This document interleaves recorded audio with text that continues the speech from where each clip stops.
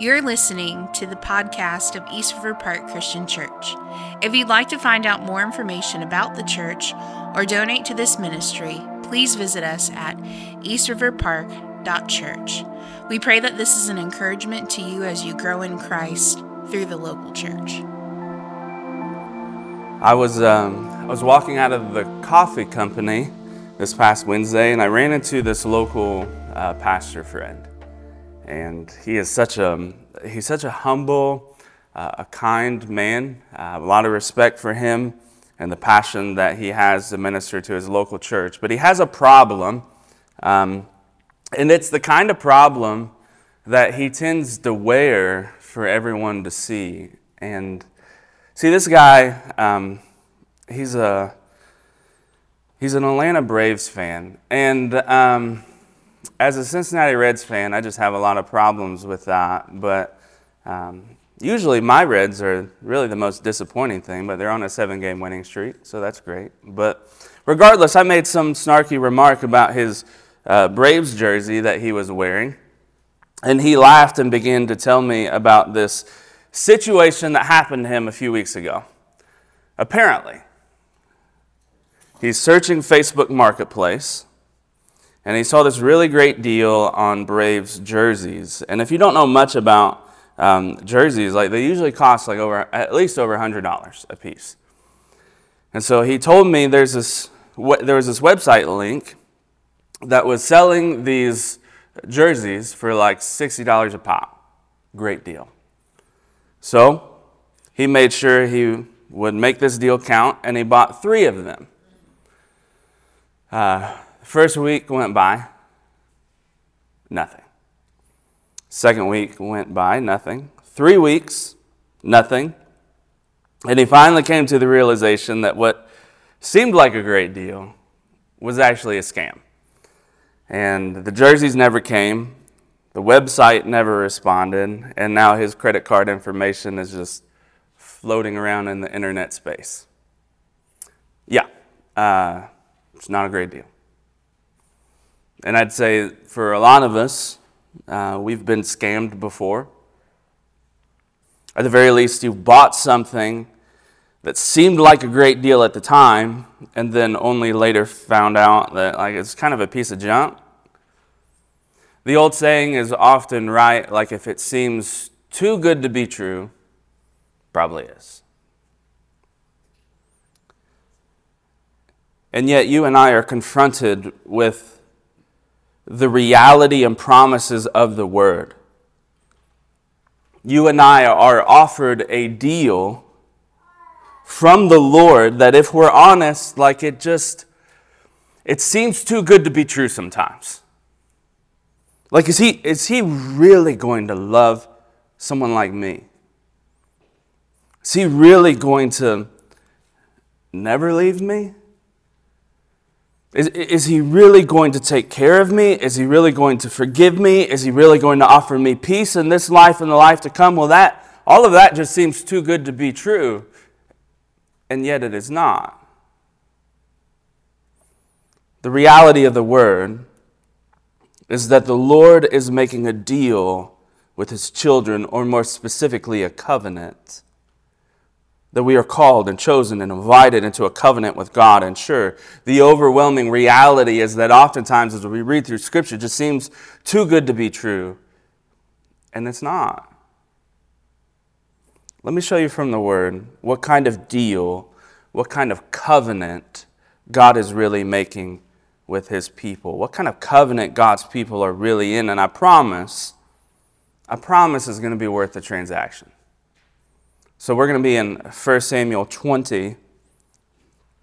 We'll start in verse 10 this morning. If you have a digital Bible, I'll read out of the ESV. If you have a bulletin, it's all there in the bulletin. But before we read the passage, unless the Lord changes my mind, this will probably be the end of this part of the 1 Samuel series. We'll pick up a new series next week. I decided that at the end of writing this message, so just as a heads up. But let's at least finish 1 Samuel 20 today, and let's pray together before we start.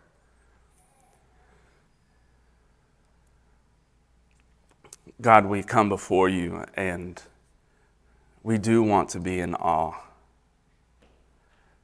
of what kind of covenant you make with your people. God, we do want to be overwhelmed with the promises of your word, that your love is a steadfast love. God, that you will not forget your children. God, I pray, Father, that we are overwhelmed with this thought that it just feels too good to be true. And yet it is not. It really is as good as it seems. More than we can imagine. God, help us to be overwhelmed with your word this morning. God, give us grace as we tackle a large part of your word this morning, and we pray these things in your Son's name. Amen.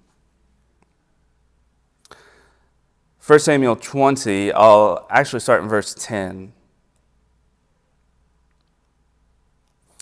Verse 10 says, "Then David said to Jonathan, 'Who will tell me if your father answers you roughly?' And Jonathan said to David, 'Come, let us go out into the field.' And so they both went out into the field. And Jonathan said to David, 'The Lord, the God of Israel, be witness. When I have sounded out my father, about this time tomorrow or the third day, behold, if he is well disposed toward David, shall I not then send and disclose it to you? But should it please my father to do you harm, the Lord do so to Jonathan, and more also, if I do not disclose it to you, and send you away, that you may go in safety. May the Lord be with you, as he has been with my father. And if I'm still alive, show me the steadfast love of the Lord, that I may not die, and do not cut off your steadfast love from my house forever. And when the Lord cuts off every one of the enemies of David from the face of the earth." So Jonathan made a covenant with the house of David, saying, "May the Lord take vengeance on David's enemies." And Jonathan made David swear again by his love for him, for he loved him as he loved his own soul. What kind of covenant are we in? That's the question we will answer today, and what we discover in verses 10 through 17 is another covenant made between friends, this profound prophetic conversation between David and Jonathan, a covenant that will point us to a kind of covenant that we are in as children of God, if you actually are a child of God. So what kind of covenant are we in? Let me give you point one. We are a part of a covenant of gospel truth. Gospel truth. Verse 10 begins with this unusual question from David. "Who will tell me if your father answers you roughly?" "Well, come, let us go out in the field," Jonathan replies. So obviously, we've missed some of the story. Like, what's going on? What's the drama? Why is David back with Jonathan? Why is there drama with Saul again in the passage? Well, we last left David back in Ramah. It's the high place or region about 5 miles north of Jerusalem. And when we last left David, he was on the run from Saul and company. Saul had once again launched a spear at David.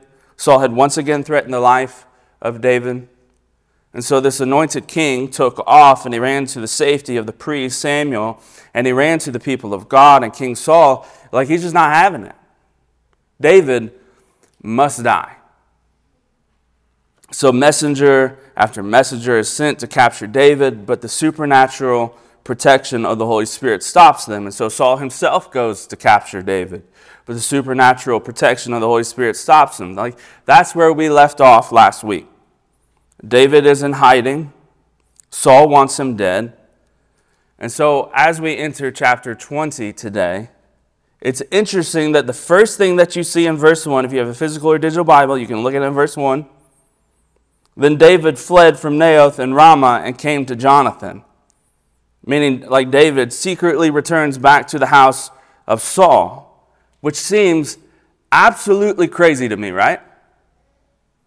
Like we've got 4 death threats against David. Like why in the world would he return home knowing that Saul was there, wanting him dead?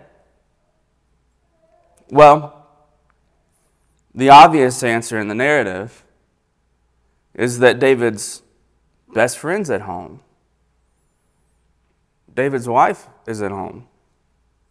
So to flee from Saul means to flee from his own wife, his best friend, both of which are Saul's own children. It's just complicated. Such is life, right? Life is very complicated. The anointed David is in this uncomfortable and dangerous dilemma. So he goes to try and make peace with Saul. And then if he makes peace with Saul, then he can stay with his wife and his best friend. Or he can flee from Saul and lose his wife and his best friend. So chapter 20 is this complicated narrative of David and Jonathan just trying to figure out what that plan is to move forward. And here's the plan. It's a very simple summary of chapter 20.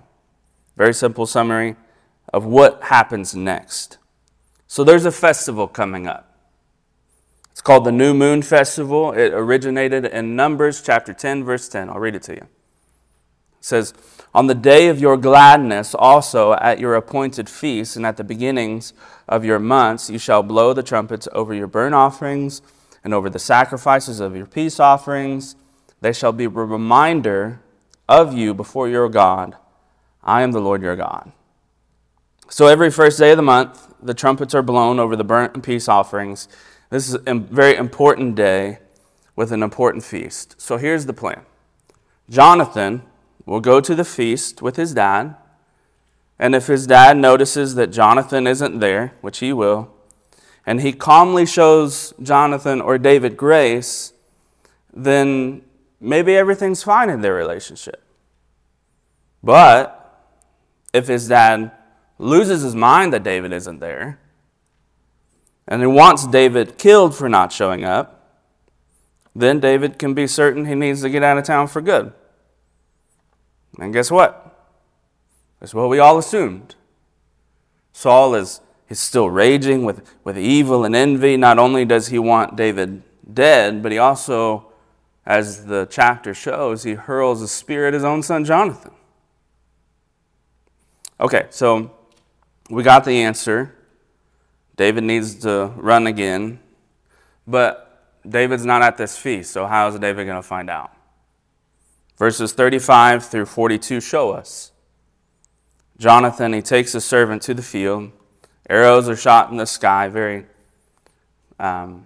big picture summary here. Arrows are shot in the sky as a sign for David. Jonathan sends his servant to retrieve the arrows, and he shouts, "Hurry, be quick, do not stay." So it's kind of a coded announcement for David to flee. It's this narrative surrounding verses 10 through 17, but that's not our main focus today. Because we have arrived to hear news. We have not arrived to hear news that seems too good to be true. That's not hopeful. That's not promising. Our main focus is in a few verses, this profound conversation that happens between two best friends sandwiched in this narrative. A kind of conversation that reveals a covenant. A kind of conversation that would point us to a greater covenant. So back to the beginning. Jonathan and David, they go out into the field to discuss this plan. Verse 12 says, "The Lord, the God of Israel, be witness." It's important to note that this entire narrative, this entire conversation, this entire plan, this entire future of David is rooted in the words that are shared from Jonathan to David. Jonathan must find out the truth and share it with his best friend. And the Lord, the God of Israel, the God of Jacob, the God of his people will be witness. that the word must be completely and absolutely true. And whatever happens next in this covenant will be built on a spoken word from a friend. Side note, yeah, I think we do need friends like that. We need friends that will not blow smoke. We need friends that will tell the whole truth, even if it stings, even if it brings us ruin, even if it's not the news we wanted. Jonathan was that kind of covenant friend. And yet we have a greater covenant friend in our Lord. It's the kind of covenant, a covenant of gospel truth that we first heard and believed. It's in Ephesians 1, verse 13. In him you also, when you heard the word of truth, the gospel of your salvation, and believed in him, you were sealed with the promised Holy Spirit, who is the guarantee of our inheritance until we acquire possession of it to the praise of his glory. So as God is my witness, there are not 1,000 other ways to enter into covenant with God. Christianity is not inclusive. Yeah, I would say everyone is invited, but not everyone is invited to discover who they truly are. It is an absolute truth that invites you to deny yourself, to die to yourself, to take up your cross and follow Christ and Christ alone. Like that's not love is love. That's an exclusive gospel truth. Colossians 3:3, for you have died, and your life is hidden with Christ in God. So yeah, David is waiting on some life or death news from a covenant friend, Jonathan, and the Lord is offering you and I life or death news this morning. Deny Christ, and you will eternally die. Hear the word of truth and believe in the gospel, and you will live. That Jesus died for you, that Jesus rose from the grave for you. It's a covenant of gospel truth that we must believe. And likewise, a covenant of gospel truth that you and I must proclaim. Even Jonathan shares in verse 13, if you look at verse 13, if I don't come share this news with you, the Lord do harm to me. I will tell you the news. I must tell you this news. So yeah, we likewise proclaim this gospel truth. There is no other way that a man or woman can be saved. So we must preach Christ. 1 Corinthians 9, verse 16. For if I preach the gospel, that gives me no ground for boasting, for necessity is laid upon me. Woe to me if I do not preach the gospel. It honestly seems too good to be true, that we are part of a covenant of gospel truth. In the middle of fake news 2023, the middle of constantly revolving narratives, it's so difficult to know what is true, what's untrue these days. Proper journalism has died. Most news articles just feel like clickbait. It's exhausting, and yet we're part of a covenant of gospel truth. It's true every time and for all time. It's a truth that calls us to die and be born again. It's truth that offers us eternal life. It's truth that can and must be trusted. What kind of covenant are we in? I'd say even more clearly point to, we're part of a covenant of steadfast love. Into verse 14. It says, may the Lord be with you as he has been with my father. And if I'm still alive, all right, if I make it out of this mess alive, David, don't forget about me. When you become the rightful king of Israel, when you take down your enemies, don't forget about me. You loved me, and I loved you as my own soul. Don't forget about me. Promise me, David. Verses 14 through 17 begin this prophetic word from Jonathan. A word that David will succeed. A word that David will live. A word that David will become king and will reign and will conquer the enemy. And the simple plea of Jonathan is, please do not cut me off from your steadfast love.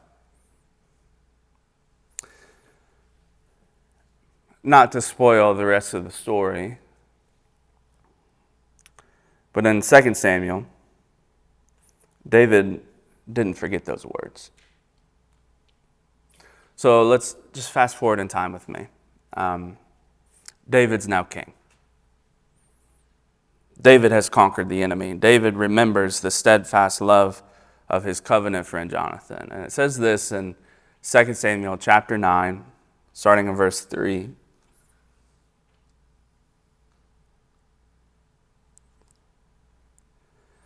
And the king said, "Is there not still someone of the house of Saul that I may show the kindness of God to him?" And Ziba said to the king, "There is still a son of Jonathan. He's crippled in his feet." And the king said to him, "Well, where is he?" And Ziba said to the king, "He's in the house of Machir, the son of Amiel, at Lo-debar." King David sent and brought him from the house of Machir, the son of Amiel, at Lo-debar. And Mephibosheth, the son of Jonathan, son of Saul, came to David and fell on his face and paid homage. And David said, "Mephibosheth." And he answered, "Behold, I am your servant." David said to him, "Do not fear, for I will show you kindness for the sake of your father Jonathan. And I will restore you to all the land of Saul your father, and you shall eat at my table always." Paid homage, and he said, "What is your servant, that you should show regard for a dead dog such as I?" The king called Ziba, Saul's servant, and said to him, "All that belonged to Saul, and to all his house, I've given to your master's grandson." A steadfast love that would not be forgotten. The crippled son of Jonathan. No hope for better days. No welfare system to take care of him. No family to raise him up. And David remembers a covenant. All that belonged to Saul, all of his house, is now given to the son that can't walk. What a beautiful reminder of the gospel. That the steadfast love of David to Jonathan would not be forgotten. That's the kind of covenant that we're in. Not a fleeting love. Not a love that will last a few years. Not a love built on feelings. A steadfast love for a lifetime. Lamentations chapter 3, verse 22, it says, "The steadfast love of the Lord never ceases. His mercies never come to an end. They're new every morning. Great is your faithfulness. The Lord has not forgotten about you." The Lord has not forgotten his covenant or his steadfast love. And I know it feels like that at times. I know we feel the words of the son of Jonathan, like, what is your servant? How can you show steadfast love to some dead dog like me? Who am I? And as if the Lord is responding, I know exactly who you are. Because this covenant's not about me, or not about you. It's about me. I know who you are. I've not forgotten. What a beautiful gospel reminder. That you might feel empty and pathetic and worthless. You might feel like everyone who once loved you doesn't love you so much anymore. You might feel like you're impossible to love. You might just feel forgotten. David did not forget covenant, and neither will the Lord. His steadfast love for his children will echo into eternity. We are a part of that kind of covenant, that you are fully, completely loved by God. His steadfast love has not, will not forget about you. So what kind of covenant are you in? Maybe point 3. We're part of a covenant of eternal victory. So we see the final words of Jonathan. This morning in verse 16, Jonathan made a covenant with the house of David. May the Lord take vengeance on David's enemies. I don't think Jonathan realized the full scope of what he's saying. I don't think Jonathan understood what would become of the house of David. I don't think Jonathan knew that this covenant would point to a greater covenant, but the words spoken from the prophet Nathan to David, 2 Samuel chapter 7, says this in verse 12. When your days are fulfilled, and you lie down with your fathers, I will raise up your offspring after you, who shall come from your body, and I will establish his kingdom. He shall build a house for my name, and I will establish the throne of his kingdom forever. I will be to him as a father, and he will be to me a son. And when he commits iniquity, I will discipline him with the rod of men, with the stripes of the sons of men. But my steadfast love will not depart from him, as I took it from Saul, whom I put away from before you. And your house and your kingdom shall be made sure forever before me. Your throne shall be established forever. Jonathan wasn't just making covenant with David, but the house of David. An eternal house. A covenant of eternal victory, because Christ Jesus would take the throne of that house. He will conquer every enemy. He will take the throne of an everlasting kingdom. It's literally the Christmas prophecy of Isaiah. Isaiah 9, verse 6. For to us a child is born, to us a son is given. The government shall be upon his shoulders, and his name shall be called Wonderful, Counselor, Mighty God, Everlasting Father, Prince of Peace. Of the increase of his government and of peace there will be no end. There will be no end on the throne of David and over his kingdom, to establish it and uphold it with justice and with righteousness from this time forth and forevermore. The zeal of the Lord of hosts will do this. That the Lord will take vengeance on David's enemies.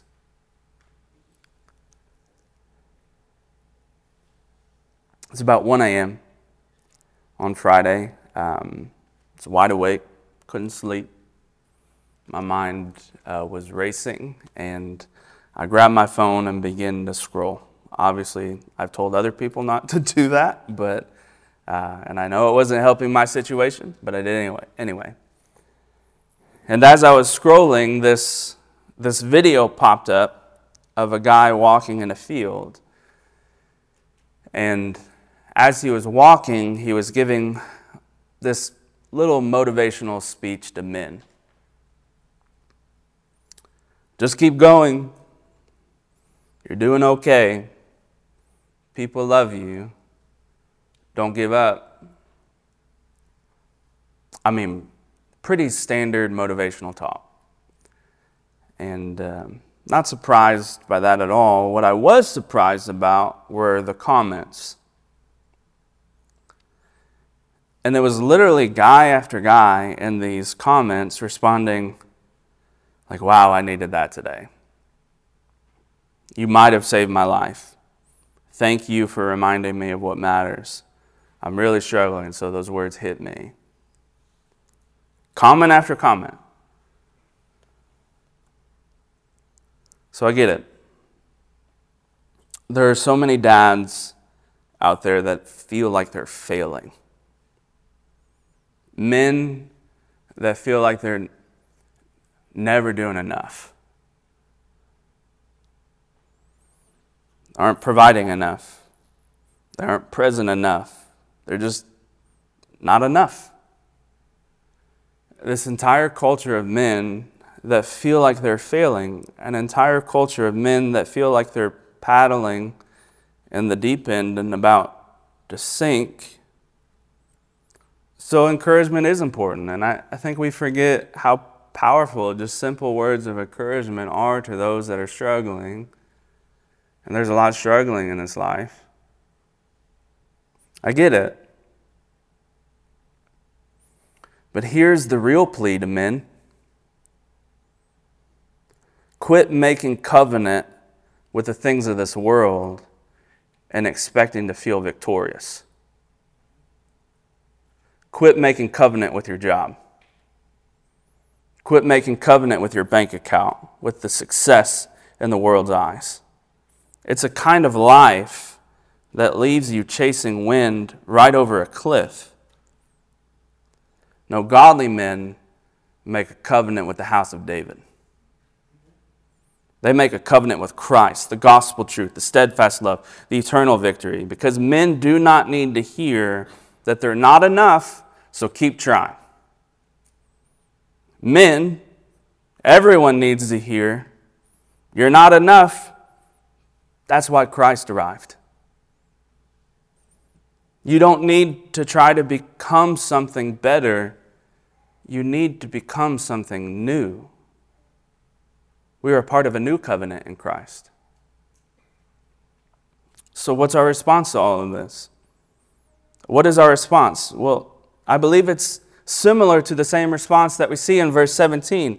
Jonathan made David swear again by his love for him, for he loved him as he loved his own soul. What's our response? It's love. We love the God of covenant. Love the Lord more than anything else. That's our covenant response. If you love the Lord more than anything else, then everything else is going to be okay. Even if your life doesn't work out how you thought it was going to work out, it's going to be okay. Love the God of covenant. That's where kingdom hope is found. Because at the end of the day, that's the best deal you can make. Let's pray together.